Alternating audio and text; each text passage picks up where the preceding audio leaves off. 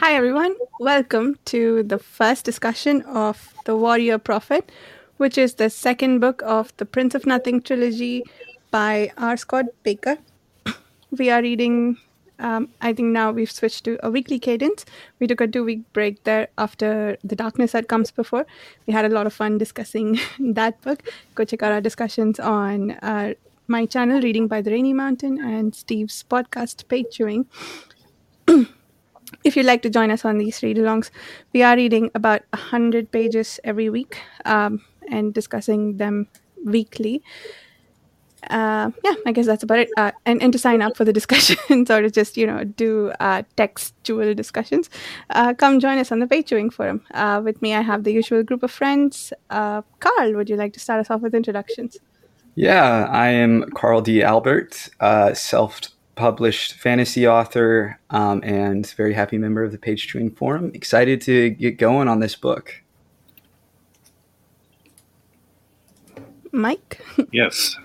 Hi, everyone. My name is Mike. This is my first time reading the series. I'm also a member of Page Chewing Forum. And really looking forward to delving into the second book, The Warrior Prophet. I'm Steve, and Mike, don't forget to mention that you're a co-host of Page Chewing Comics. Yeah, Nice. You're right. Oh, you made that happen. I'm Steve, and I'm very happy to be here. It's my second time reading The Warrior Prophet, and I'm really curious to hear what everyone's thoughts are on this one. Mm-hmm. Mm-hmm. So I want to say, for a book that has the reputation it does or a series, I guess, not specifically this book, for how dark it is, it had some really warm moments in this first part, which, immediately started to sour because, Esmened and Akamian are flawed and don't know how to be happy together. But when they found each other, that was just so brilliant. They were definitely a highlight for me, maybe the highlight. It did actually... I came out of those sections loving it and loving to see their relationship further developed and seeing that warmth, which definitely, I know it's not going to end well for them. And I know, they're destined for tragedy. And this is just not the type of book series where they get a happily ever after. But it did make me frustrated with the end of The Darkness That Comes Before, the moment where we get the dramatic, reunion. And I was convinced something was there was some weird magic stuff going on there. Because it's why did Akamian not react to her? And I guess he was in shock. He kind of talks about it here, which is an interesting choice. But it just felt like forced melodrama for me at the end of the first book now. In a way that I didn't feel when I initially read it. But now seeing them immediately get back together at the start of this book really rubbed me the wrong way. I just felt like it cheapened that ending, or in a way that ending wasn't even necessarily needed. Because I quite like them having the reunion, because I know it's not going to last forever. So it's nice to have the warm moments to make what inevitably is going to follow all the more tragic and impactful. But yeah, I think that was at the heart of this, these first 100 pages. And I really enjoyed it, seeing their relationship and seeing how they're so clearly unable to communicate what they want and what they need with each other, but how they love each other so much anyway, in their broken, confused way.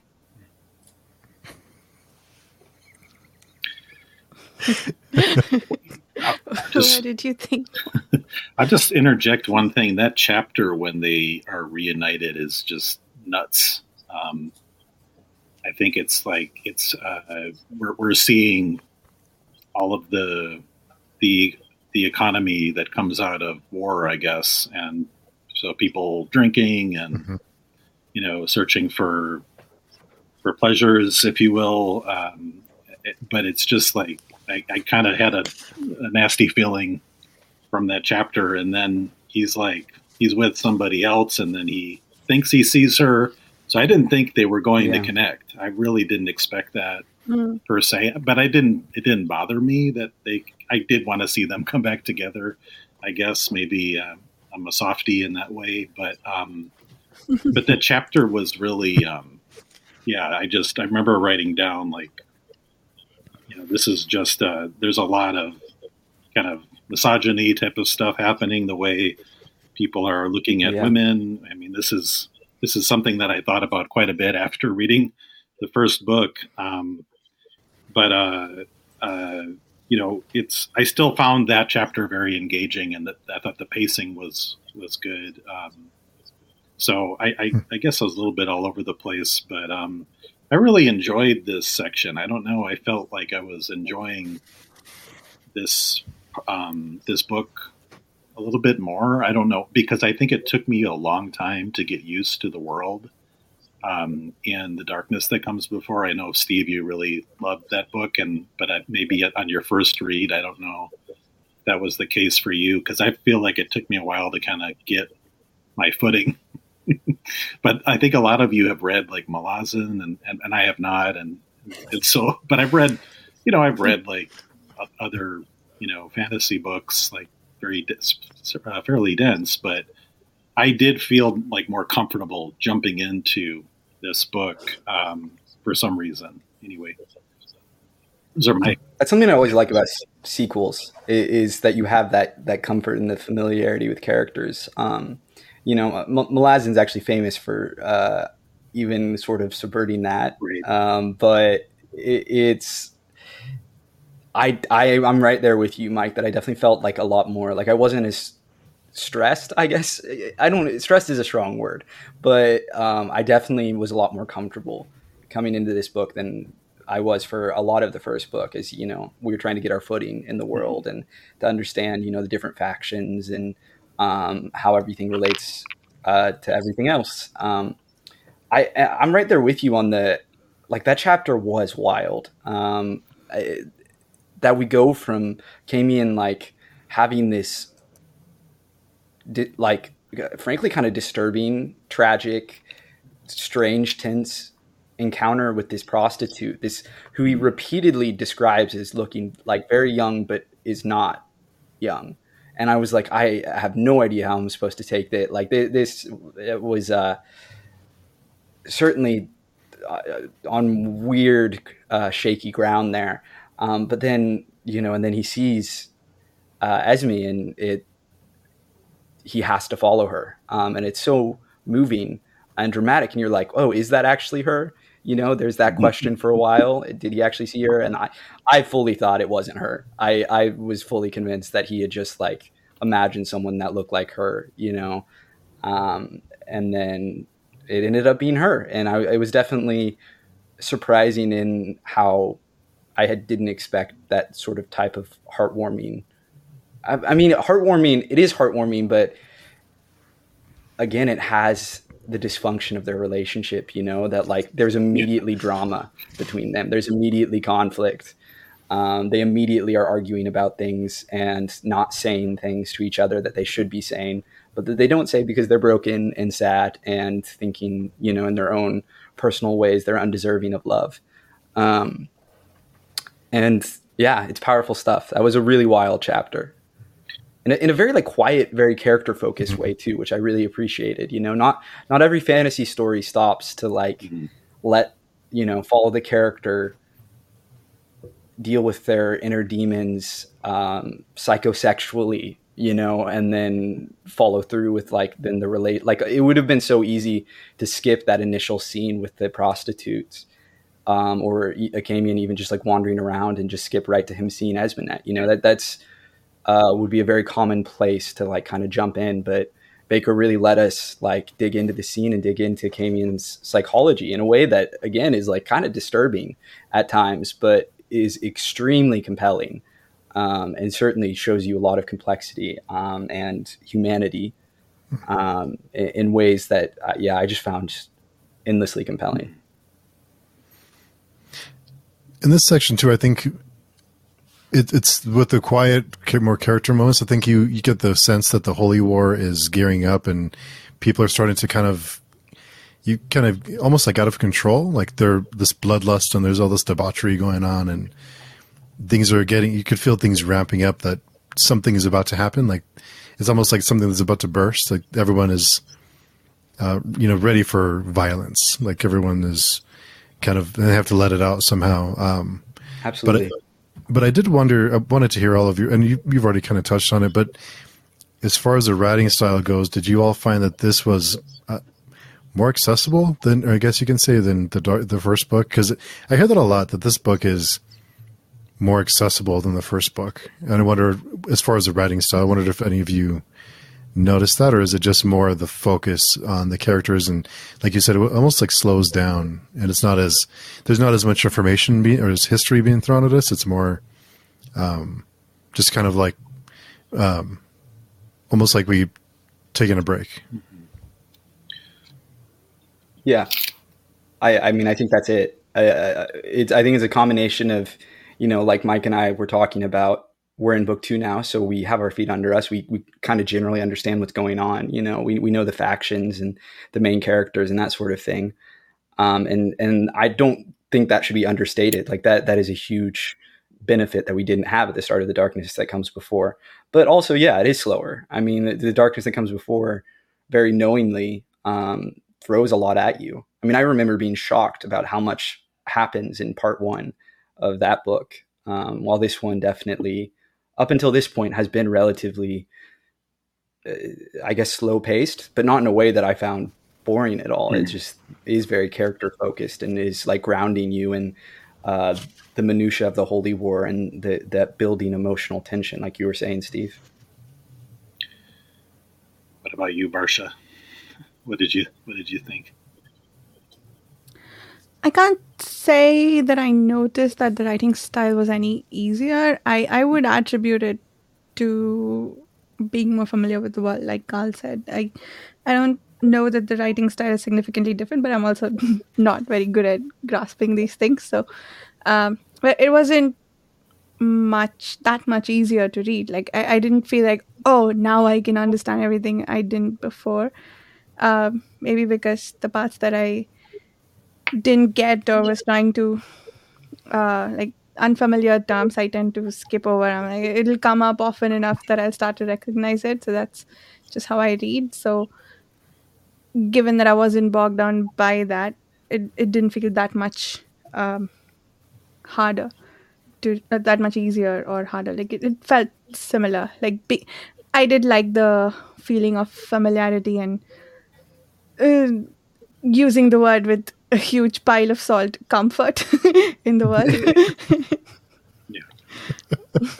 Yeah, I definitely still couldn't tell you the differences between most of the different, like, what are they? Western, Eastern? What are they? Norserai king? No, the Norserai are like the far northern kingdoms, but the ones that are on crusade, like that we all got, that Kellis, like all those people that Kellis stopped, and I think it was the end of the last book where he stopped and like looked at all of them and was like, this is this person's deal. This is this person. I couldn't tell you the difference. I'm like, I remember one of them has shrunken heads on a belt, but like I think that's the Tidoni one. But beyond that, I'm like,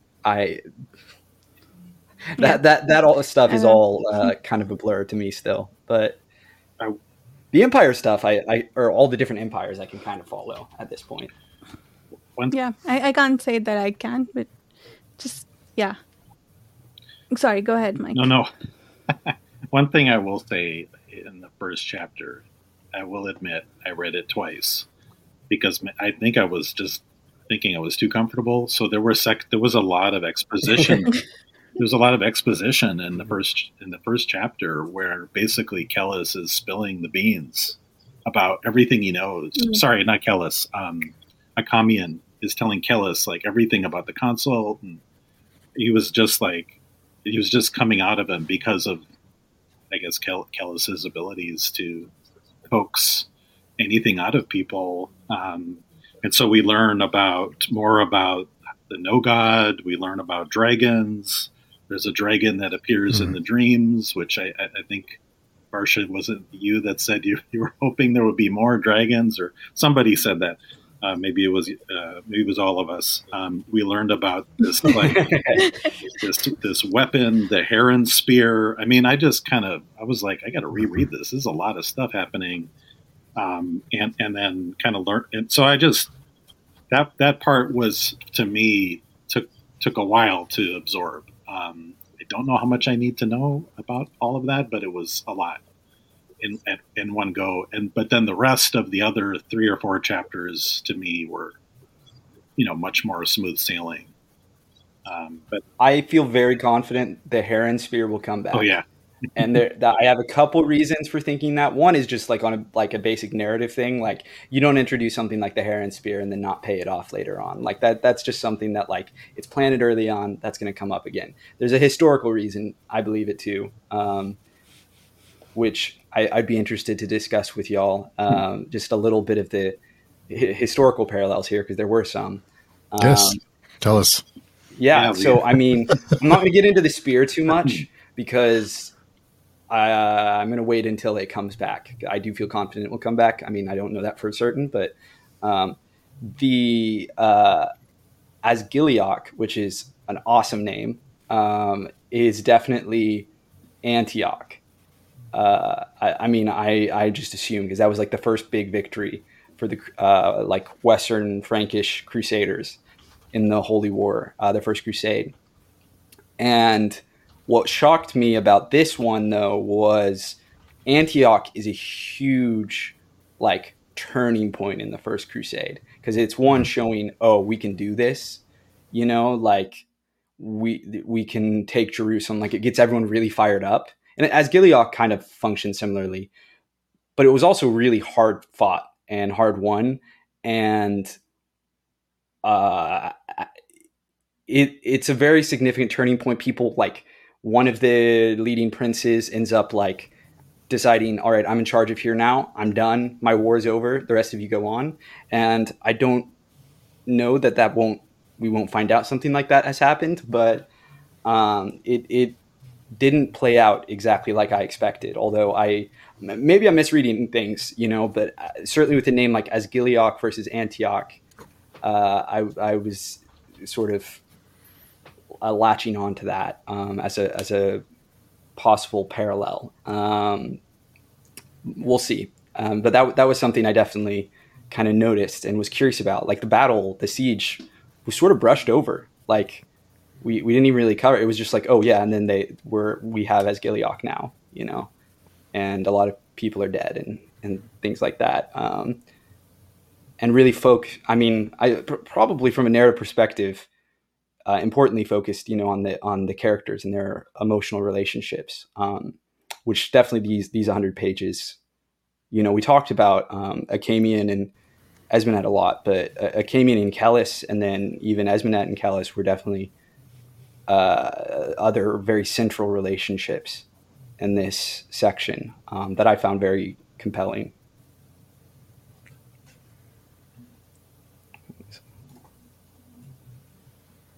What did you think of Esmenet and Achamian's reunion, Steve?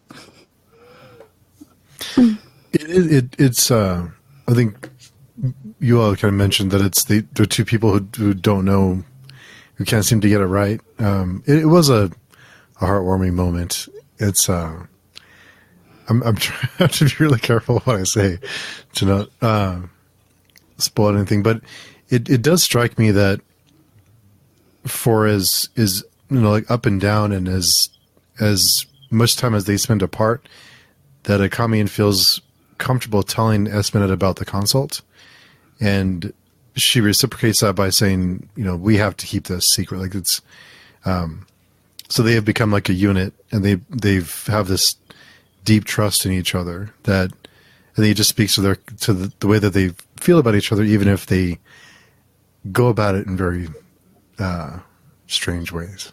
One thing that maybe I misremembered this, but I think there's a section where they have the two of them have this long conversation, but then we learn that something is listening in.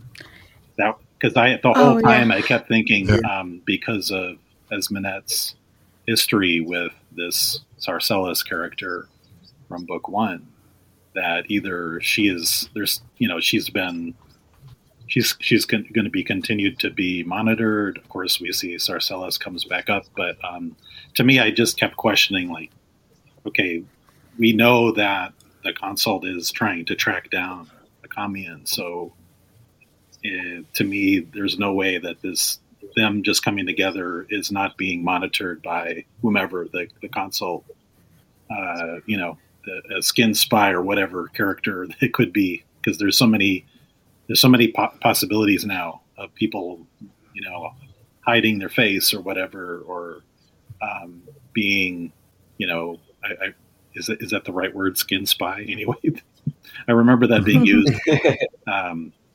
And we learned, if I'm not mistaken, that that's not magic. That's which I really kind of threw me, that they said it's like, I'm not quite sure what it is, techne or something. They call it the old science. Old science. I definitely, right. I mean, I don't know if it actually is a science or not. I definitely just interpret it as magic, but maybe, yeah, they do call it the old science. You're right about that. Yeah, that was wild. I mean, I think that was also maybe mentioned in chapter 1. Just a lot of, new. I think Bakker just throws a lot of different things at you. I really like that. It's like you don't really any number of things could be happening. It's not just I feel it's not just the story at face value. What?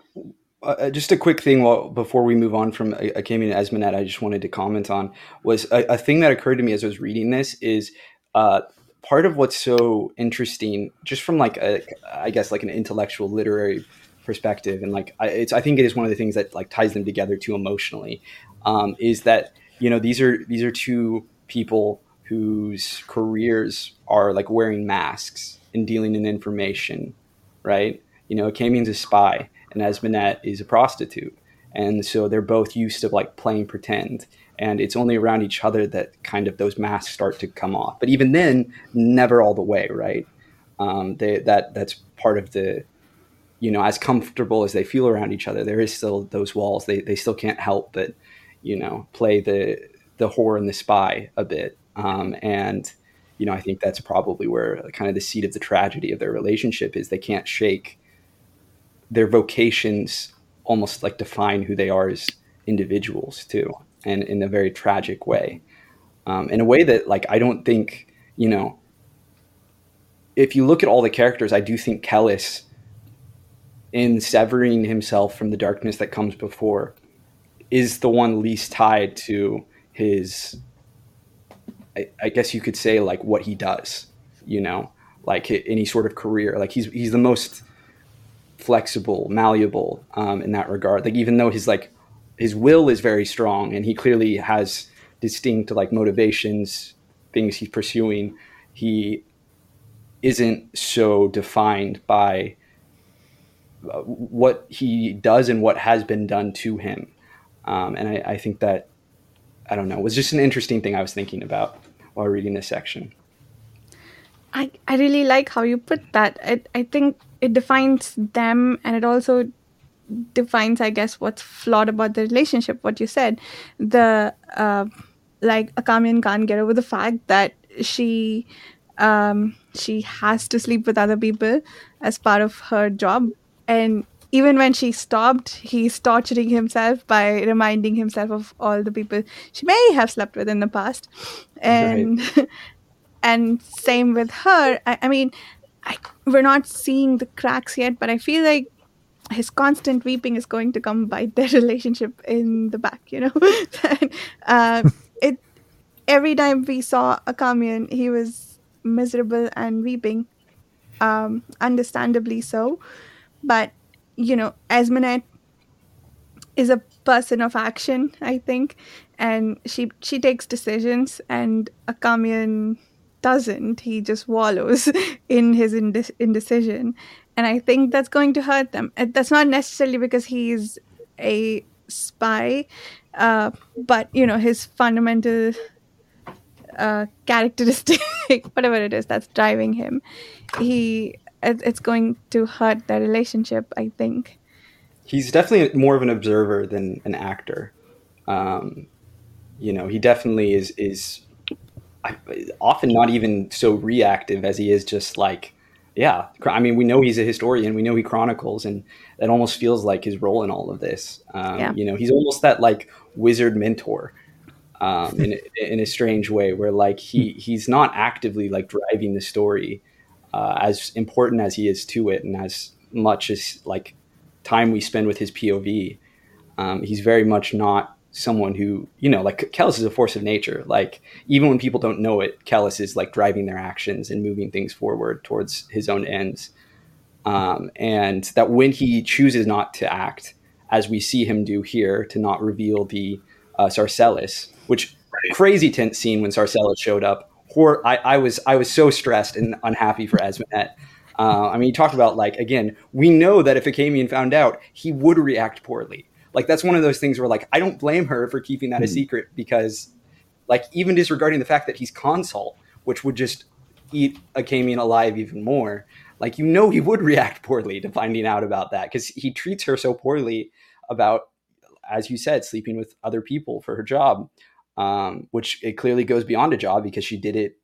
Again, it's like formed part of her identity, as we saw in The Darkness That Comes Before. But yeah, even when Kellis is like deciding not to act, it is a very distinct decision. He doesn't dither. He makes a decision and then he like commits to it and acts accordingly, as opposed to a Camian who just lingers in misery and indecision, is caught, in his darkness that comes before, beyond even just like the emotions and that like psychological sort of almost theological concept. The memories that he lives with are almost, another darkness that comes before that drives him and that shapes him, where like how much of his will is his own, when he's living someone else's memories every night, and these horrible memories, right?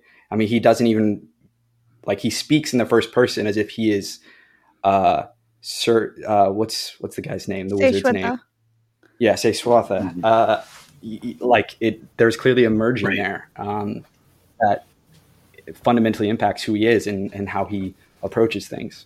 There's moments. Which, Oh, so sorry. sorry, go ahead. No, I was going to Go ahead, say Mike. there's moments when he says, "I've been here before," or when he's walking around. Yeah. I forget. Maybe it's Asgiliac. I really, for some reason, I really appreciate that. But also one thing I will mention is we learn what Skeos called Acamian, which was Chigra, is the Srank word for Saswatha. I noted that down. So that's fascinating that they use the Srank language. I don't know. It's just stuff that I was just like, what is this? This is just nuts. But yeah, no, I just it didn't mean to interrupt you, Varsha. Go ahead. Oh no, yeah, I actually noticed that because of the question you asked on the forum about Chigra. I that completely went over my head. I didn't even notice the Chigra bit last time.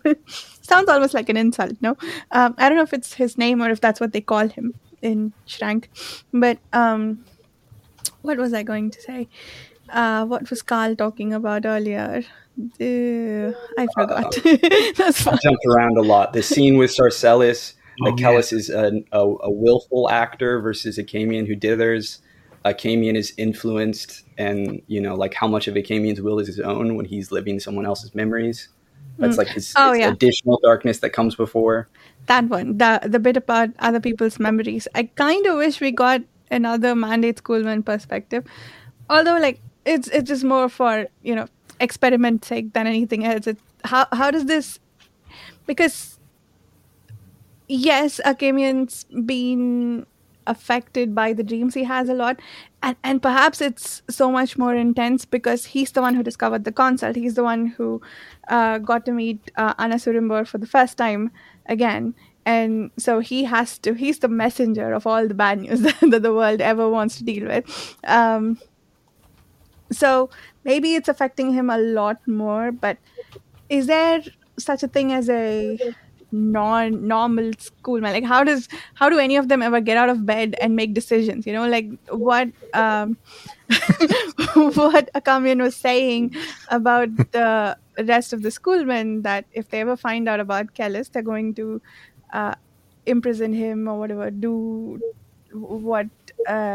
Okay, I won't spoil other series over this, but the thing that you expect them to, right? Like just capture him and I don't know, cut him open, I guess. But um, yeah, it's interesting. I guess just for curiosity's sake, I would like to see another perspective. But if for a Kamian at least, I believe it's a crippling thing to have the dreams that he's subjected to constantly. Do you think? I Sorry, go ahead. Go ahead. just going off what you were saying, I think the dithering, the inability to make a decision other than deciding to put off making a decision is, to me, I certainly read it as very much symptomatic of who he is as a person. Like even separate from the memories. You think about his relationship with Esmenet, and that's how it functioned. Like it very much, he could never pursue her like properly because he just kept getting anxious and neurotic about it, which is something I can totally relate to. But like at a certain point, you have to make a decision, and he seems like I mean, I don't think fundamentally is incapable of it, but certainly he does not do it very often. At the same time, I do think where you would see the parallel, this is just my theorizing. Like I don't know for certain. I'm with you that I would love to see more in the heads of the other Mandate schoolmen. Beyond the little bit we got at the beginning of book one, is that I imagine they all would be doing a lot of crying, because I imagine that does come from Seswatha as much as it is their own personal experiences. Because like when you think of him, and like in all these memories, he's crying because everything he loves and knows around him is dying. And so suddenly you're finding out it's, it isn't over, it's here again. It's like you're going to have that PTSD response of like, you're going to break down. And so I can certainly imagine that they would react very strongly to this news in a very similar way. Do I think that they would fail to make decisions like Akamian does? No, I imagine particularly the people at the top probably are more experienced at, I mean, Akamian was a leader. He was never been a leader. He's a teacher and a spy. And I think that's what he's good at, is like teaching people and learning things and gaining and sharing knowledge, as opposed to, I can't remember their names, but whoever the head schoolmen are, who like, I imagine, whether they decide to arrest Kellis or not or whatever, would make a decision and wouldn't, dither over it endlessly. Yeah. I imagine they're probably similar in character to the head of the Scarlet Spires, whose name escapes me at the moment, but similarly feeling in charge of everything. I guess we're almost about ready to move on from Esmenet and Akamian. I just want to say one more thing.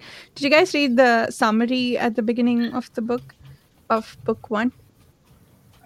I read parts of it. I read. So there was. Go ahead.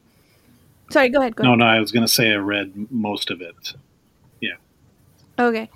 So we were talking last time about why Kellis would be interested in Serva.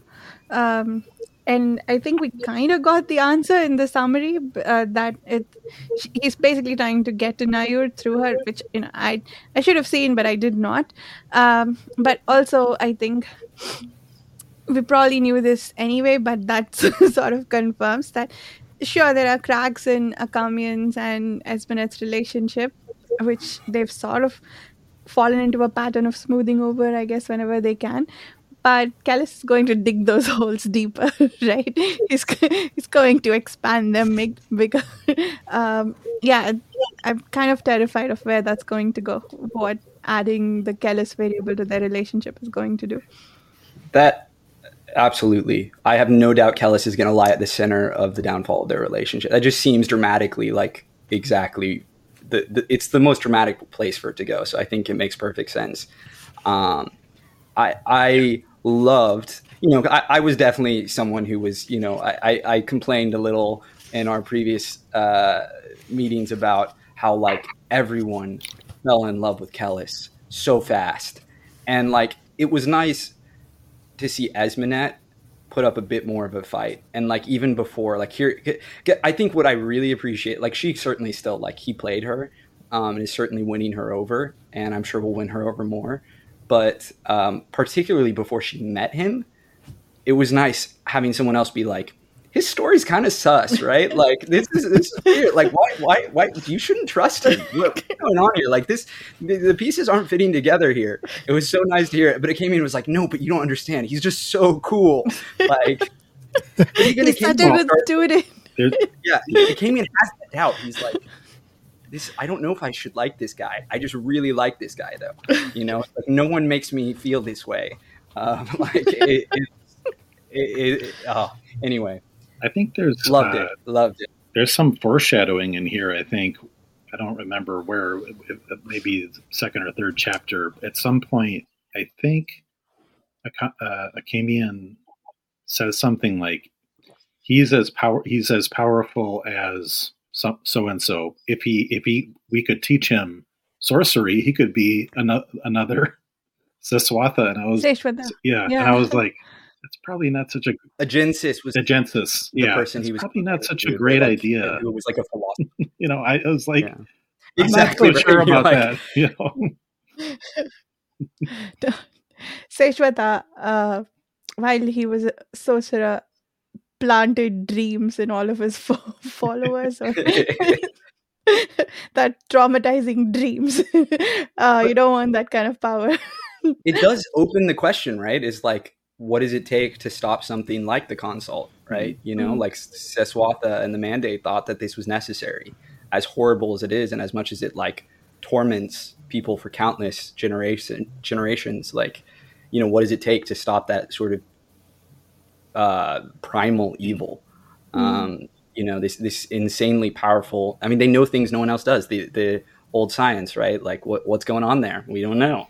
And I think, you know, that's certainly the question is like, is someone like Kellis necessary to stop that force? And we'll see, you know, we'll see what will he and the others become, you know, to stop it. And there's also a part in there that I want to mention too, where I think it must have been towards the end of this section, where I believe Kellis knows something about the prophecy, but then he's like, well, I don't believe that. There's certain things that he doesn't believe. I think maybe it's that he is going to be the downfall, or I don't know what. But then I don't trust anything that he says. There is but the point I wanted to note really about that is, I think that he's starting to doubt himself a little bit. I think it's on. I did find it. It's on page 90, where he starts to say something like, despite his initial skepticism, Kellis had believed about much of what Akamian had claimed. He believed the stories of the first apocalypse, but not the Kelmomian prophecy.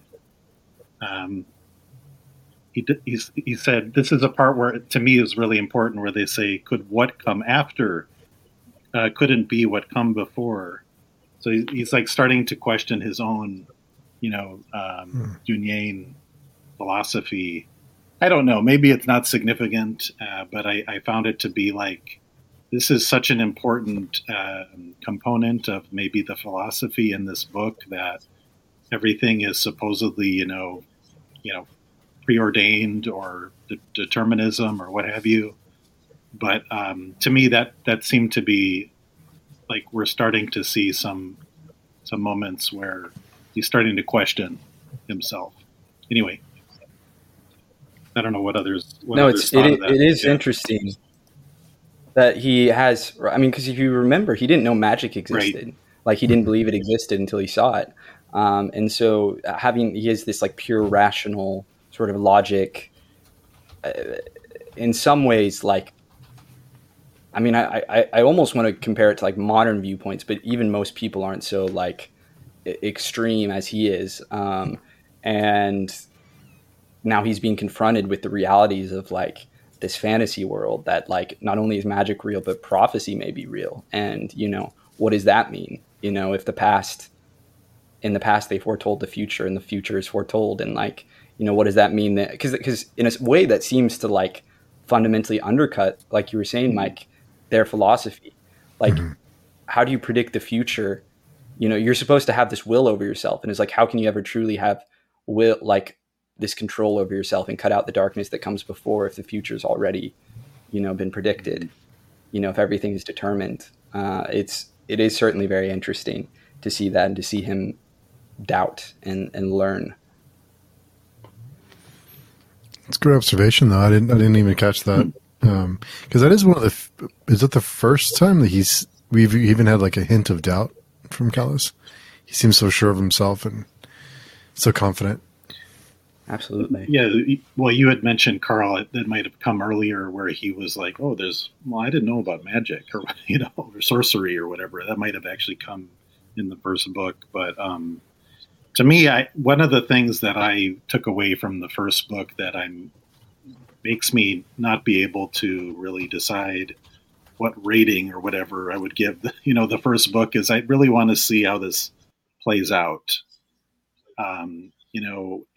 Going back to the whole, and I've actually heard other people talk about this as well.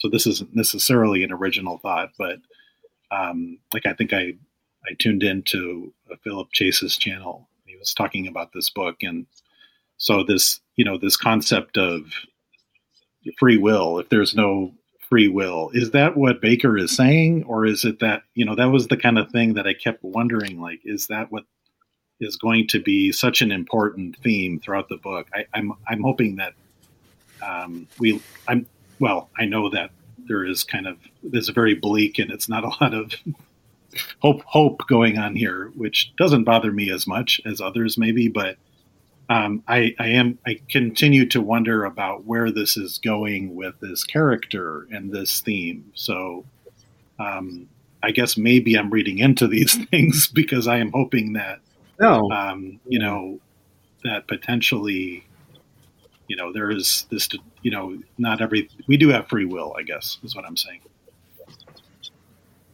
It's definitely been explored. Yeah.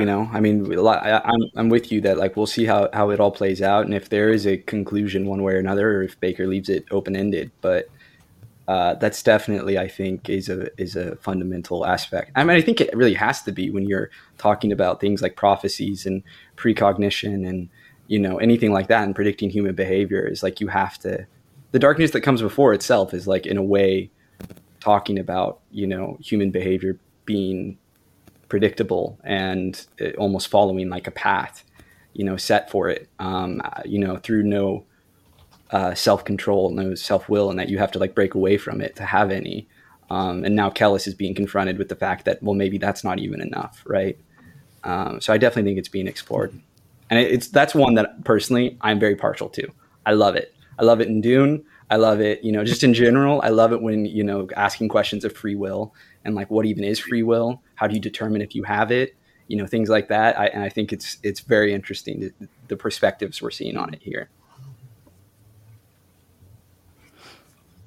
Yeah, I certainly don't. I agree that that's being explored, and I love it. I'm with you, Carl. And I love the exploration of those questions. I feel like the character Kellis. So here's the thing. I don't know how you might conclude from anything in the first book that Bakker is saying there's no free will, because the character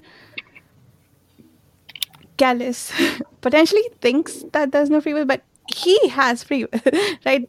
At least he is free to act based on something, and the others are apparently making decisions based on various aspects like history, and I don't know why I remember history more than the other things, but many parts of their personality. And Kellis is basically learning to wipe all of those out so that he can manipulate them. But he's acting like it, and it's not that he's got some special abilities that only, or that he's not human and the others are, and that's why he has free will. Anyone can train to be Dunian. They were bred to have certain characteristics, but it sounds like it's a sort of meditation philosophy or principle that you apply, and you can maybe get partway there. So yeah, I watched that discussion too, and I didn't feel like there was enough in the first book to conclude one way or the other. Sure, the question was being explored because Callis is doing like statistical analysis in the prologue and determining what the behavior might be, and then he's going on about how many variables there are later on, which you could say it's like single variable calculus and like whatever. But the point is, um, I don't like, if that's Baker's point, I don't feel like he did a good job of making it in the Right. first book, and I don't even think that that's his point. I mean, it's only book one. Like, I feel like very few stories that are long form make their point in one book, you know? If anything, I feel like what he did in book one was ask a lot of questions and is now exploring those questions, Right. you know, and elaborating on them. I mean, again, because Kellis seemingly is the definition of free will in a sense. And that's why he's so shaken by this idea of prophecy, because it's like, that means fundamentally the way he views the world is incomplete and maybe wrong. And, you know, maybe free will as he views it doesn't exist. And it's very compelling. You know, I mean, I think in many ways we go to fiction to sort of help ourselves process things. And, you know, I think we all in life find our personal philosophies and experiences and things like that challenged. And so we like to see that reflected in stories. And you know, that's what's happening here. For all the characters, and certainly not, you know, Kellis not least among them now, although perhaps more often than not, he is sort of imposing his philosophy upon the rest of them, even if they are not necessarily aware of it. Yeah. I was going to say something. Yeah. And that was one of the reasons why I was drawn to the series, right? Because I know Baker is a philosopher, and the question of free will is very fundamental to studies in philosophy, as far as I know. Not that I have studied a lot of philosophy myself, but I was very curious to see how you might. It has to be an exploration, right? Unless Baker himself strongly believes one way or the other about determinism and free will. It has to necessarily be an exploration of what if this were the case, or what if. And Kellis is representing a character with free will. The others, but it's down to people then, isn't it? It's not that the world as a whole has this, like, you know, the starting point, you can predict everything about the end, because even in the analysis that Kellis does, which by the way reminded me a lot of like HID's Paul's what were they called? Not scrying. I don't know. They were called something. Prescience. Yeah. And when he's calculating all the paths that something could take, it could still, there are a lot of variables, and that's true even if you have free will, right? There are many decisions that people can make. Maybe to think that they're finite is flawed, and that's probably what's wrong in Kellis's philosophy or principles. Well, I think it again is still a question of whether Kellis is even imposing, whether he has free will. Because I mean, I think sort of I briefed, like I took a class on this. So like the whole idea of like determinism and like the sort of scientific philosophical theory is that like all time exists at the same time. Like if you think of it almost like any given long shape, right? And so that like if you're here, the future already exists, you're just not there yet. And that any given time, like you may think it's this illusion that you're making decisions, but that what is going to happen and what has happened was always the case, because all time exists at the same time. And it's only our human perspective, our limited, you know, three-dimensional perspective, that makes it seem as if we have free will. And I think that is what Kellis is now grappling with, is this idea that, well, if you can know the future, then that means the future has happened, is happened, will happen, that it exists. And so now he's having to grapple the fact, okay, I thought I freed myself by cutting myself off from the darkness that comes before. But if all the things I'm going to do are destined to happen, then I'm not really free at all. Right. And I don't know, like, we don't know, right? I think this is continuing to be explored, right? And I think it's interesting. But certainly Kellis is a strong proponent, and certainly like anyone, like, like you, Mike, like, God, I would like to believe I have free will, and what's the difference, right? Like, how do you define it? What's the difference between like the illusion itself and the reality, right? Like if as far as you're aware, you're exercising free will and making decisions, certainly you could make decisions one way or another. So is that free will, versus like whether that decision was always going to happen and you're just not aware of it? Like, how do you define it? How do you define free will? I think it's, I don't know, this stuff. I love this stuff. But I also think it's explored in the various characters as well. So if you look at the women characters, as we've said many times, they have no agency. Some of these characters that are maybe through, well, we know that there's caste in here. We know that, people are frowned upon for whatever their livelihood may be sometimes, or what their culture is. So depending on where you are in the society also, I think, helps determine, your level of power and agency and, I guess, free will. The one thing I wanted to say that I kept thinking about too, sorry, it doesn't really come up in this section that much, is I keep thinking that Kellis has been in a laboratory, like being in the Dunyan world, right? So everything that maybe works extremely well in his conditioning and the selective breeding, etc., can work well in the wild, in the real world, but it's not going to be perfect. And that's what I think, we're seeing a little bit of, here, not, anyway, but I just keep thinking so cool. That because it's a little bit related to some of the work that I do for a living is, we see things that work well in experimental conditions, right? And then people say, well, this is the greatest new thing, and we're going to, this comes in business and technology, and we try to scale it up, and whatever.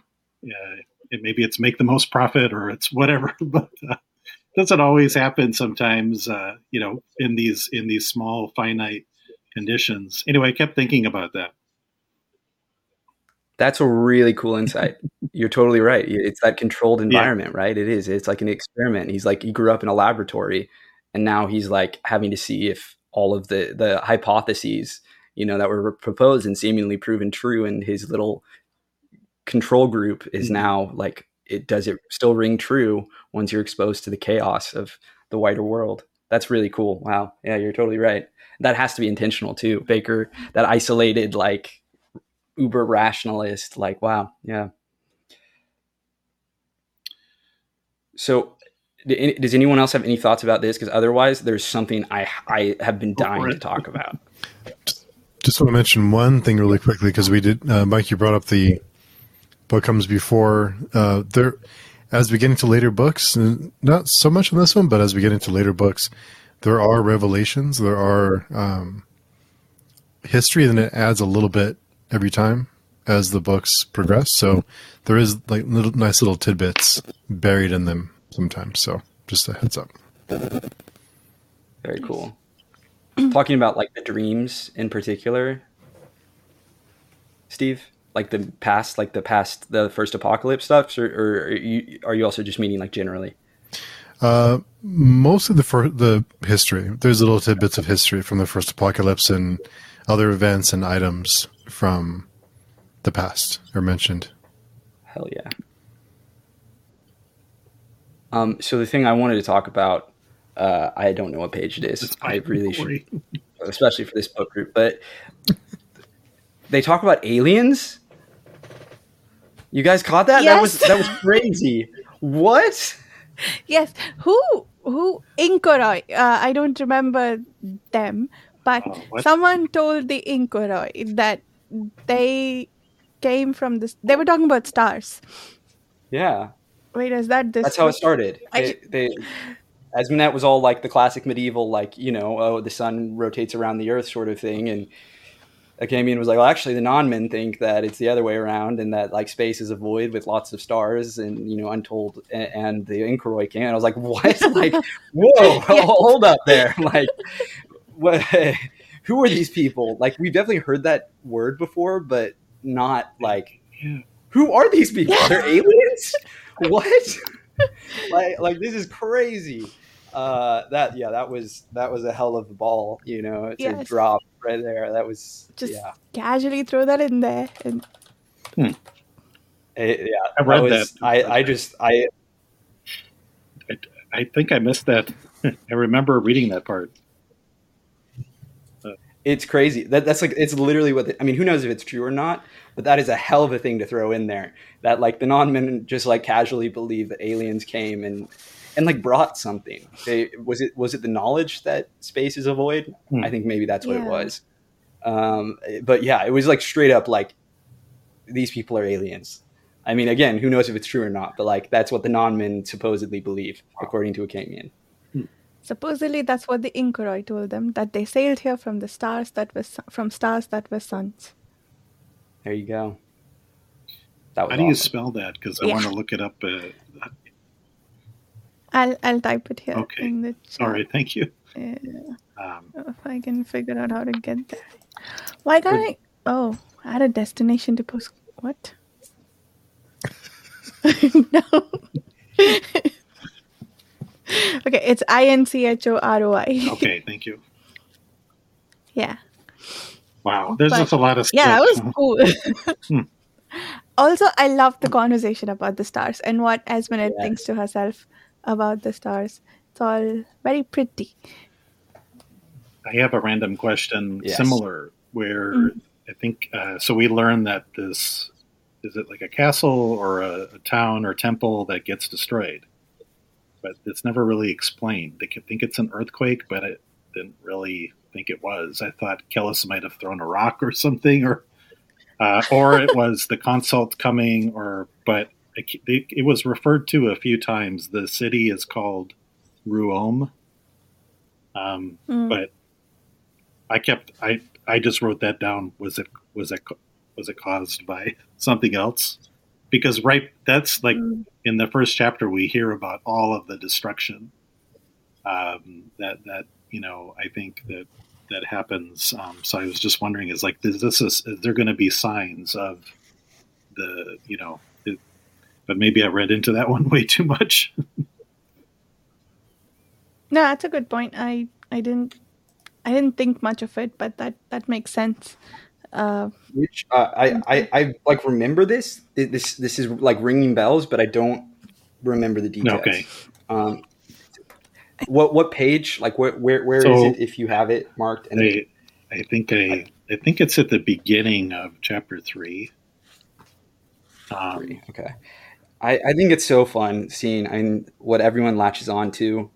I mean, aliens for me, I was like, it's like they say, interesting how it survived the dragons and it survived the kings and it just collapsed. So I was just like, I just found that interesting. Found that to be interesting. And then they go to another kind of temple, and we see the prophet Sejanus. His arms are outstretched, very similar to, I guess, Jesus.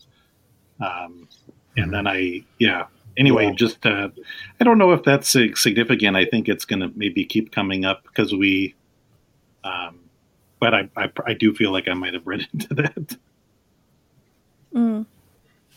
Oh yeah, this was when they took Asgiliok, right? This was the big citadel in Asgiliok. Yeah. And you had said, Carl, that they kind of just skipped over the battle. Like I might have even missed that because the battle is going on, but we're not seeing it. That's it right there. Is like that. It was like we suddenly cut from like I don't think they were at Asgiliok at the end of chapter 2, and then chapter 3 opens, and it's like they've taken Asgiliok, and I was like, whoa, like. Yeah, like that was a seemingly. I mean, again, partially just because I bring my own, assumptions, right? Like I heard Asgiliok and I went, okay, that's Antioch. That's a huge turning point in the First Crusade. So that's going to be a really big deal. And then it's just like, oh no, they have it now. It was interesting. Yeah, I think there is something very poetic too to the story of Ruom, right? That like. It is this citadel that like stood the test of time, but fell to just a bunch of, the outside, the people living there would call them heathens, probably, right? These people who just showed up and tore it all down in their furor, right? Is it Rome? We keep seeing him changing letters around. Probably not, but I know I learned what INRI refers to, which maybe that's the Jesus Nazarenus Rex Ludeorum, INRI, Jesus of Nazareth, the King of the Jews. In the Enrithi. All these things, the etymological origins, like Bakker doesn't mess around. Sejanus, all very intentional. Just change a few letters around. I don't know if I like that as much. I don't know.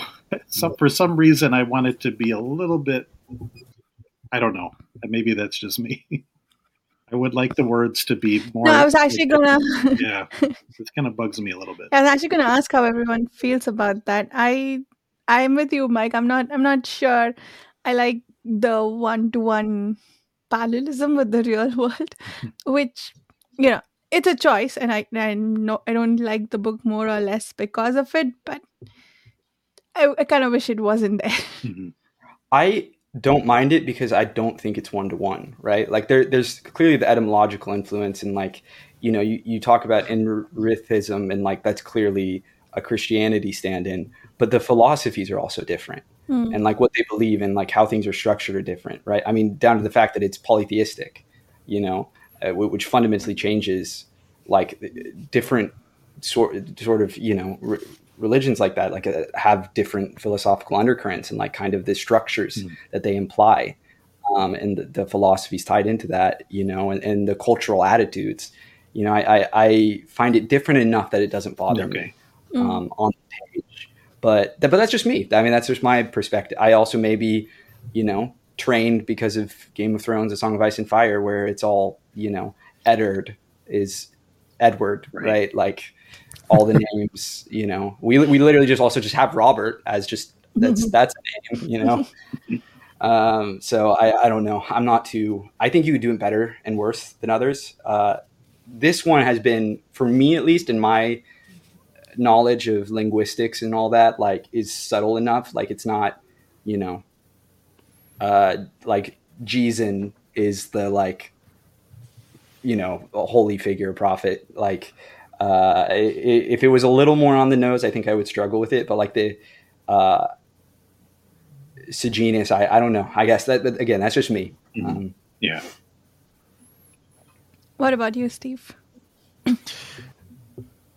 I don't mind it too much. I think if it's too on the nose, I think it would bother me more, but it is different enough. And for me, it kind of opens up different possibilities of where or when this is all happening and the parallels to our world. So I think you can kind of play with that a little bit too of, is this something in the future? Is this happening in the future? And there's still remnants of other religions. And so I think it's kind of fun to play with. And I think in a way it kind of helps me keep track of things, and it kind of like little Easter eggs, like, oh, that's this and this is that. But if it's too close, if it's too on the nose, then it becomes, I don't want to say lazy, but it just becomes like, okay, well, we've seen this before. But as long as there's that distance enough to where you can have different possibilities to go with it. And so, but I can see why it would be I can see why not everyone is a fan. Yeah, I guess for me it's more of a, are you trying to say something about this group of people or whoever you're referring to that I'm not getting, or that I don't necessarily agree with? But if there is a parallel, and you seem to be making a point about some of this, maybe whenever there is a point being made, I'm like, it forces me to think about whether I agree about that opinion about the real world parallel, if that makes sense. And I don't want to. That's fair. Yeah. I think for me, it would be hard to not draw some parallels as a storyteller if you're intentionally basing a story off the First Crusade. Like, I think there's enough distance in that this is a fantasy world, and that, whether or not it is far future Earth or whatever, right? Like there is that distance. At least for me, it feels distant enough that I don't feel like it is necessarily casting, you know, it certainly has a point of view. And the point of view is very cynical. Yeah. But it's not, I don't know. I don't feel like it's derogatory, I guess you could say. But again, I think like, I just don't know how you could write a story that's at all supposed to be in conversation with the First Crusade or any of the Crusades and not draw those distinct parallels. And again, I'm actually shocked as someone who like knows the history. I'm not like an expert, you know, scholar or anything, but like that there haven't been more. And I mean, Kellis is really the wrench thrown in there in the schools where like there is no historical parallel there. I have no idea how all that's going to play in, right? Yeah, I'm totally ignorant to a lot of the history and learning from you, Carl. And I'm considering reading more about the Crusades. I think one of the things is, not to beat this to hell, but I guess I'm not.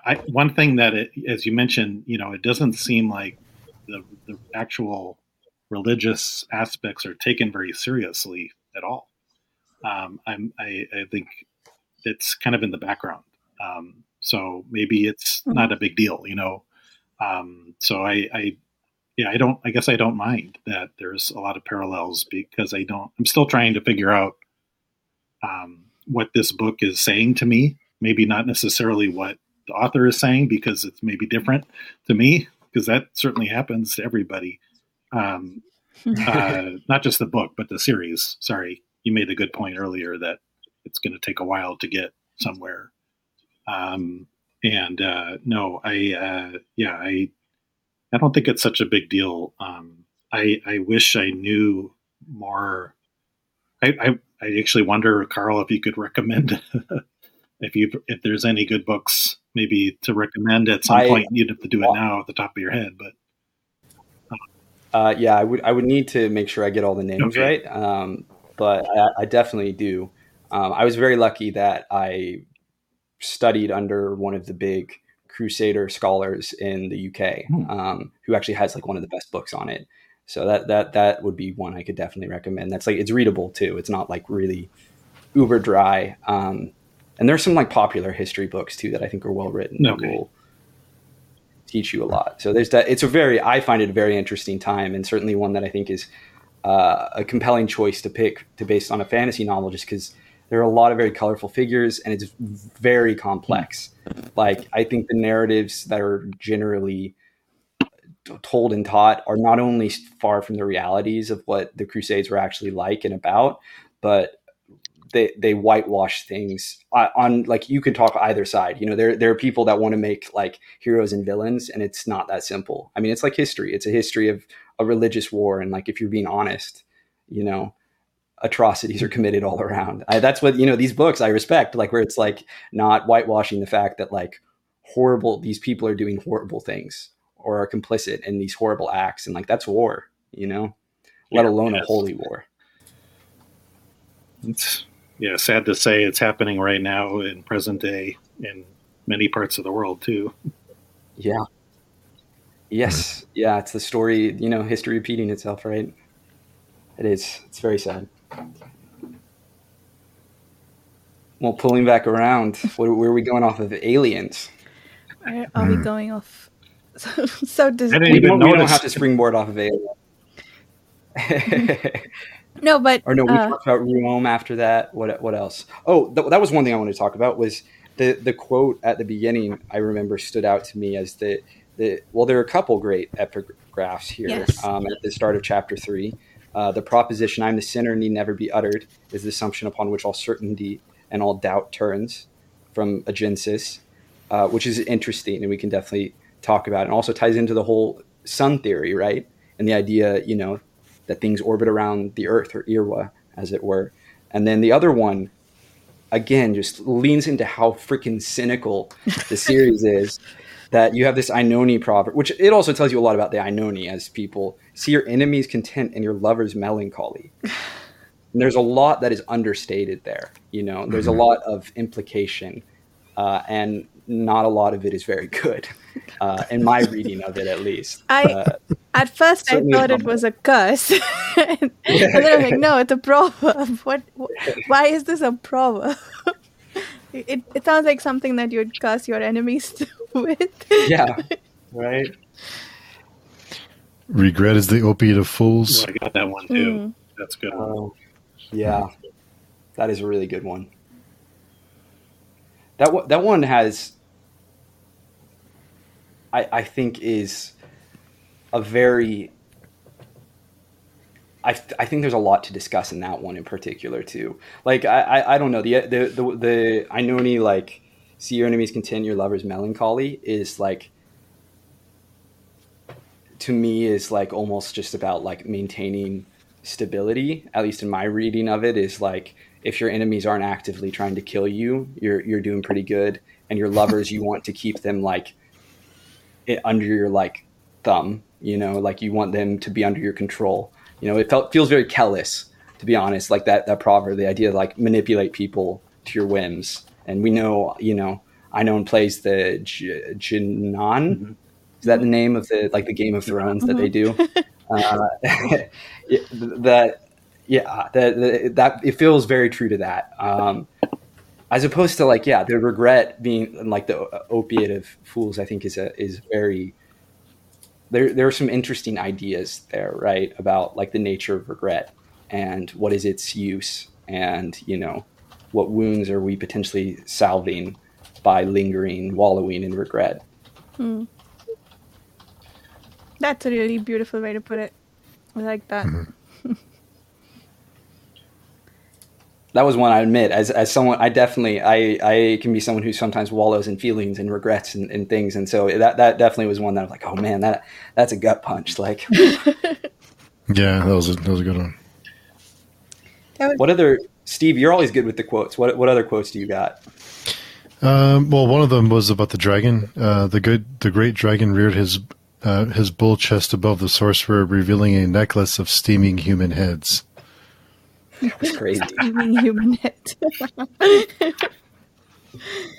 That's part of what makes the series so readable, is like, even when it's really bleak, it's so badass. Like, there's just like crazy, like the most heavy metal things. It reminds me of Malazan a lot in that way, where you're like, a dragon wearing a necklace of steaming human heads. That's insane. Like, I don't want to smell it. Like, I'm sure that's disgusting, but that's so cool too. It's, oh man. So the dragon is like saving it for a snack for later, or what? Like a trophy. Yeah. I think it's a trophy. Yeah. Snack. It's like snack. You never know when you're going to get hungry, right? You got to keep that around. Like, that was so cool that the dragon appeared in the dream. I don't know. That was so cool. I loved it. Yeah. It's like, that's why I read fantasy, is like stuff like that scene. Like, I love it. Going back in that ancient history, dragons, the old politics, like the so-called like golden age that frickin' probably sucked, but is like very dramatic and beautiful in its melancholy way. And talk about we learn about the apocalypse itself. Talk about bleak. Every infant stillborn for 11 years. Oh my God. The High North was destroyed. All women were violated. It was, it's not a direct quote, but just awful. And one of the names of a dragon, I think, or I'm not sure if that's a dragon or not, or something else. There's some mention of some other weird monsters, which got me excited a little bit. But there was one of them called Kara Sinsanoi, Angel of Endless Hunger. That's one of the names of the no god. I'm so sorry. That's the no god has like 5 different names or 4 different names depending on the language. But there, you want to talk about the etymology stuff? It definitely is intentional that one of his names is Mog Pharaoh, Mog Pharaoh. like definitely putting that little pharaoh, god king sort of thing in there. And I think that definitely alludes to things about his character and what he is, right? I mean, because he remains mysterious to us at this point, but I definitely think that there are implications based on, if you read into that potential etymology, which again, based off of how Bakker writes, I think is intentional. So the other I assume it was the no god speaking. Again, this is still just chapter 1, and he says, "What am I?" I thought like that blew me away, because, like I said, I had to read this multiple times. Is like he was brought back. He doesn't even know. It's like he was awoken from oblivion or something. So it's just like that was just mind altering. Absolutely. No, that was one of the real shocks to me. I'm so glad you brought that up. I actually totally had, like, that wasn't on my brain.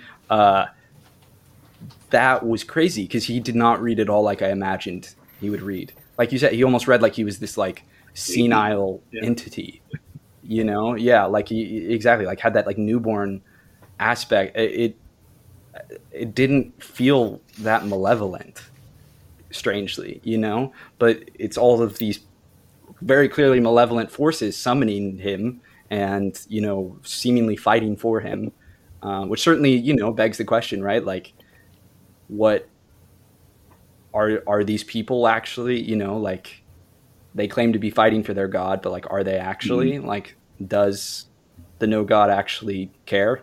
What's the no god's deal? Like, we don't really know. We know what his followers say and like are pursuing and that sort of thing, very classic apocalyptic evil, but what is his deal personally? Because that threw a huge, like, that's a big question mark now that I honestly just kind of took for granted as him being this like pure evil force. But that's not how like your traditional fantasy, that's not how Sauron talks, like what's going on there. Like, I don't know. I like the and then the voice spoken through the throats of 100,000 shrank. So cool. So cool. There's the I don't know if this is a beast, the Bashrag. I don't know if you know what that is from other fantasy stuff, but I didn't know that. So I'm assuming there's other kinds of monster type, I don't know, that we're going to encounter. So I don't know. Yeah, it's just to get you excited and thinking about, well, this console stuff is kind of a big deal. Yeah. All right, we have to get dragons again. The dragons have to come back. They can't keep teasing us with dragons. It can't just be in the past. They've got to come back. There's just no way. Steve, I assume this isn't the last time we see them. I don't know. We'll just wait and see. There's at least four of them, and then I thought we learned that Siswatha is the one that struck down, the one that's in the dragon Skafra that's in the dream, but it doesn't explain how. Yeah. Not to bring us all the way back to the beginning, but those were just some notes that I had that I just was like, wow, this is just, quite an opening. Absolutely. Not to bring us to the end of the 4 chapters, but there was we had mentioned earlier. I forgot to mention this at the time when Esmenet and Akamian were together, and there was the skin spy that was listening to them and watching. On page, or it was right at the end of chapter 3. The skin spy was wearing a harlot's face. Was that the same prostitute as the one that Akamian was with earlier in the chapter? Oh, I wondered that. That didn't occur to me the first time. Oh, I thought it could have been. I didn't think of her. I thought it was the person who Esmenet greeted as they went in, the one who was her friend and who knew about Akamian. I kind of thought it might have been her. I didn't think it was the one that Akamian had before Esmenet because of proximity. Like, I thought he left her there, but it's possible that she might have followed them. I do remember there being, I would have to reread it, to really kind of analyze it. But I do remember it being kind of weird, like the way he was experiencing pleasure in that scene. That reminded me of the previous experiences that particularly Esmenet had, and then there was like weird. Maybe it was just the way it was written. Like again, I'd have to go back and reread it to see if it actually was like super weird and like maybe magic-y, or if that was just being very deep into his perspective and his tortured psyche. That's a good point. Do they need to kill the person to wear their face, or was it a consult who because apparently she looked a lot like Esmenet. So was it a consult who wore Esmenet-ish face? Yeah. Oh, like intentionally. That's interesting. If they like make up the faces, they don't have to. I just assumed that they killed the person and then like took their face, but I don't know if we know one way or another for certain. It's still so freaky. The coming like the face unfolding. Like, ugh. Yeah. Yep. That was we didn't get to talk about that last time and we never did a full book wrap up. You hadn't read that yet, Varsha. Yes. The face hugger shit. Like yeah. Oh yeah, that was interesting. I did not like the face being compared to a spider. But yeah, that was a really good ending, I thought. Didn't break you out too much. No. I mean, other than the spider. So I guess I was not as freaked out as I thought I might have been, based on how you guys described it, because I don't visualize when I read that much. So I'm like, yeah, cool, spider. They were just words. There's no actual spider crawling out of the page. So I was okay with that. I definitely don't have as visceral a reaction as I do when I like watch horror, but it wasn't even I thought it was really cool, the spider unfolding from the face, but when it was on a Camian's face, that's when it got me. Again, it's the face hugger thing from like Aliens. Like when that thing is on you, I'm like no thank you. Yeah, no. Oh well. But yeah, I didn't imagine that they were. I thought for a long time, or I was terrified throughout that scene because we hadn't seen Esmenet since the end of the previous book, that she could have changed face, that she could be consult, because like Mike said earlier, anybody could be consult, but we need a callous perspective to tell us one way or the other, right? So yeah, unless that happens, we don't know. Anybody could be anybody, I guess. And also we saw, well, I don't think Esmenet is consult, but we also saw Callus deciding not to declare that someone is. So if we are in someone else's perspective and Callus is not calling anyone out as consult, that doesn't mean anything. So right. yeah, it's going to be interesting. I mean, we have to be in his perspective to know one way or another, right? Or in the consult's perspective, as it were. I definitely do think that to me felt like the shrewdest aspect of his not wanting to tell. Like, because there's a part of me that was really frustrated by him not identifying Sarcellus as a face thing, skin spy. But I think the fact that the consult themselves don't know that he can identify them is a big, that's a big weapon. Yeah. That certainly if he identifies Sarcellus, it starts to become clear, like they'll figure out and then he will be targeted. And, it's probably a little too soon for him to directly confront the consult. Yeah. Did anyone else think that Sirius's mother could be consult? My only piece of evidence is that she was interested in how he found out, which I guess could be just a matter of curiosity, but also she wants to know how he found out. So it's a good point. I think she also doesn't she push is it Zarias? I can't remember. She says I think she's like really pushing him to be even more ambitious. So you got to wonder that's really coming from too. Yeah. Sometimes it's a good question. But it also seems like a wastage of resources. It's like, they're planting spice wherever they think they need them. Why do you need two with the emperor? You already have one who has his ear. So it seems unnecessary. So probably not, but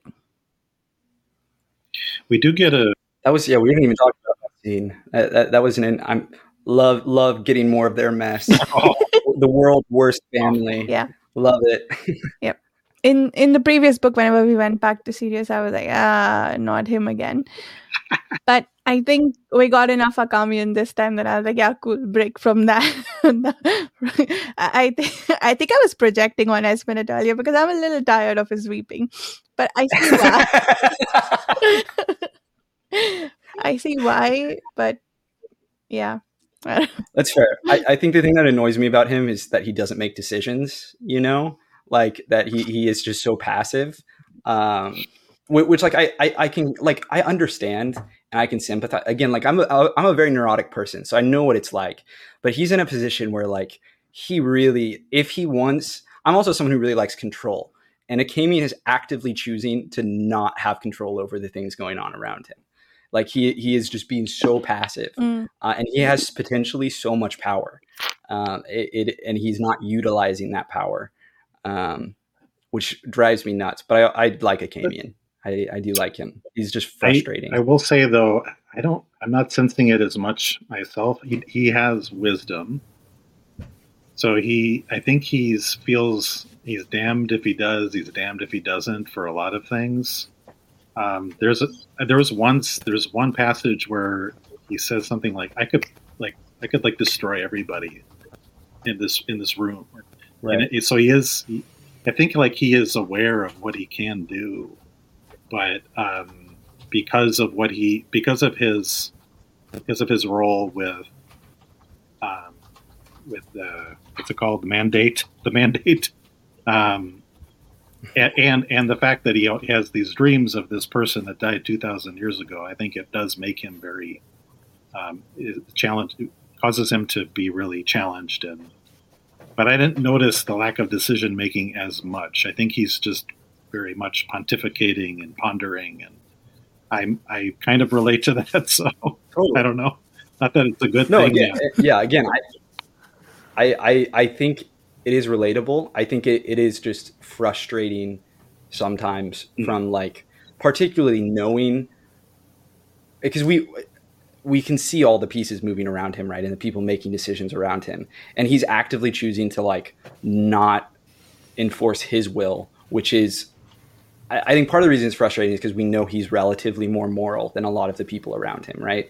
Like he is not a complete sociopath like half the characters, or so violently damaged, like Nair, who are not afraid to, like, make things happen and pursue their ends. While I think it's very understandable where he comes from. And, I think there's a real argument to be had that maybe it is the more moral, or ethical choice to, like, not, force things or potentially make unsavory decisions towards, whatever ends you're pursuing. But he does do a lot of thinking and talking and crying. But I like him. I do like Akamian. Oh yeah, I absolutely love his character, and same with Esminette. I was really appreciating in this part of the book the fact that we have a harlot as a main character. I don't know of any other book that does that, but I feel like it gives a really compassionate exploration of a person who needs to resort to do that for a living, right? I'm really appreciating Esminette's character in this book. I love how she's written, and yeah, I'm really eager to see where it goes with her. Yeah, there are layers to her too, right? Like, her sexuality is really important, and I would certainly say it's one of the most important aspects of her character, but it's not the sole defining aspect of her character, right? Yeah. Which is rare so often when you look at, like, noir stories or, like, a lot of cyberpunk stories, like different ones where you do get kind of the POV of a prostitute. they're often defined like strictly by their sexuality. And while she definitely is grappling with that, it is not the totality of her, which is something I really appreciate too. Yeah, yeah. That was the thing that I'm trying to find the quote, but what the fact that she took during whatever their lovemaking with a Kamian, that was the most a prostitute could give. That was such a beautiful line. I really. Oh, here it is. Tonight she would take, and that Akamian knew was as much as any whore could give. Um, yeah, that that was really interesting. Like that she could bring herself to love, and yeah, I think Oh, this. see, I read that as, I mean, beautiful in a poetic way, but to me that reeked of his like fucked up view of like prostitutes. Like to me, I thought that was a judgment he was casting on her. I read that as like very cynical and sad. I read that as him understanding helplessness of prostitutes in that regard. But yeah, I guess it could go either way, or maybe Well, I think it is an aspect of it, right? Like to me, he pities Esmond that's true. Yeah. and the prostitutes, but like he doesn't really try to understand. And so he's like, yeah, like giving, this sort of body and time is like, I don't know. Again, that was just my reading of it. But I also definitely, the way I would read Akamian is he is very judgmental of the whole business, and of Esmenet, which I think is part of the reason he loves her, is because she is also something he loathes. And, it's kind of this classic self-destructive behavior. I think the thing that Well, I'm so sorry. Go ahead. I was just going to say that, and I think one of the reasons Esmenet, and again, this is just my reading of it, but one of the reasons I think Esmenet loves him is because he is what she wants to be, and they I think that's why I like Esmenet more, is I feel like she's less judgmental than he is, but that's also very much a symptom of like that's very intentional by my reading, very like classic like patriarchal sort of, the judgments like put upon women sort of thing, and particularly women's sexualities and how they, use them or don't use them, as it may be. But it's complex too, right? Because you're like, yeah, I get it. If you're someone who wants to be monogamous with someone and their whole job is not being monogamous, like I see why that would be, torturous. So certainly there are complexities. I think You were saying, Mike? yeah. What one thing I remember thinking is the thing that Akamian, the reason why he loves Esmenet, I think is because she's almost at his level intellectually, but more importantly, she believes in him, where everybody thinks he's nuts. Everybody thinks he's, Totally. He's like the person that thinks the sky is falling or whatever all the time, and it cannot be easy to be around. And to have one person outside of the mandate school is, probably keeps him going. I don't know why those people aren't suicidal, frankly. I don't know. Because their lives are if you, I mean, their whole raison d'etre is, we are watching for the apocalypse. It's not, doesn't get you out of bed in the morning so much per se. Of course, they are waking up from nightmares. So that is the one thing that I think is really important about their relationship.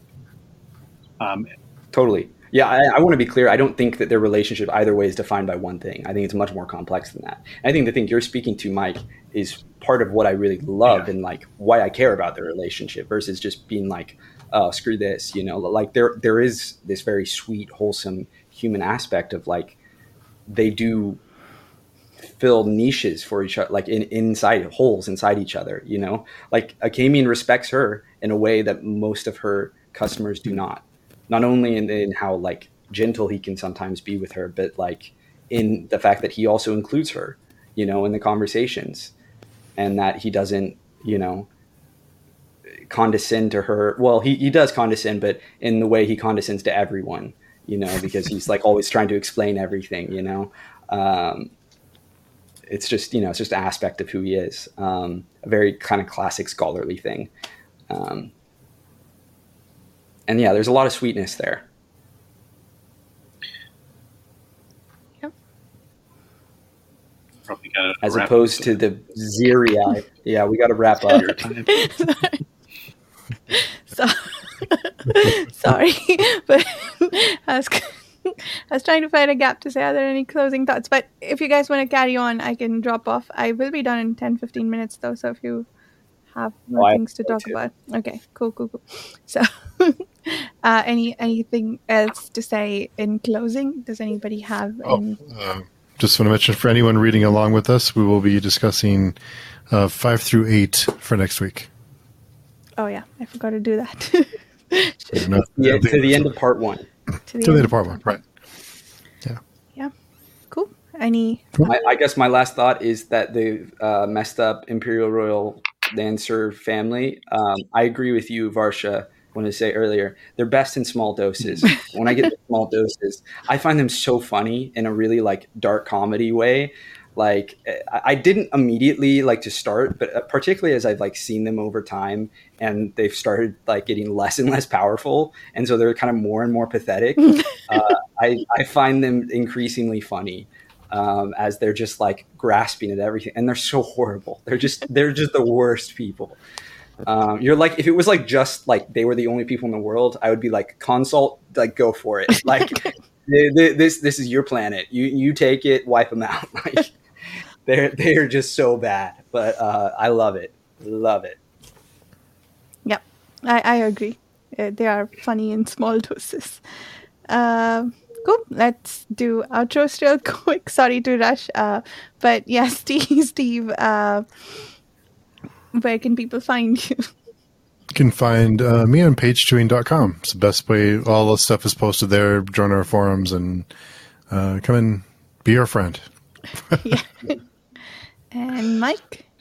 Yeah, I'm also on Page Chewing Forum. And as we mentioned earlier, talking with Steve at the Pick of the Week discussion on the Comics and Manga Page Chewing podcast. So we hope people can join that as well. Got a lot to discuss in the next one. So yeah, a lot to talk about. Yeah. Nice. And Carl? You can find me atop the lonely mountain, guarding my hoard of books. You can find me on PageStream, probably is the best place, but otherwise on most social media at Carl D. Albert, and look forward to chatting with you. Oh, and check out Carl's book. I'm about 160 pages in. It's a lot of fun. Did you already say the name? Sorry, Truth of Crowns. Truth of Crowns, yeah. Cool. We'll see everyone in a week discussing chapters 5 through 8. Happy Christmas, holiday, whatever others you celebrate. Until then, if you listen to this before the holiday comes up. Bye.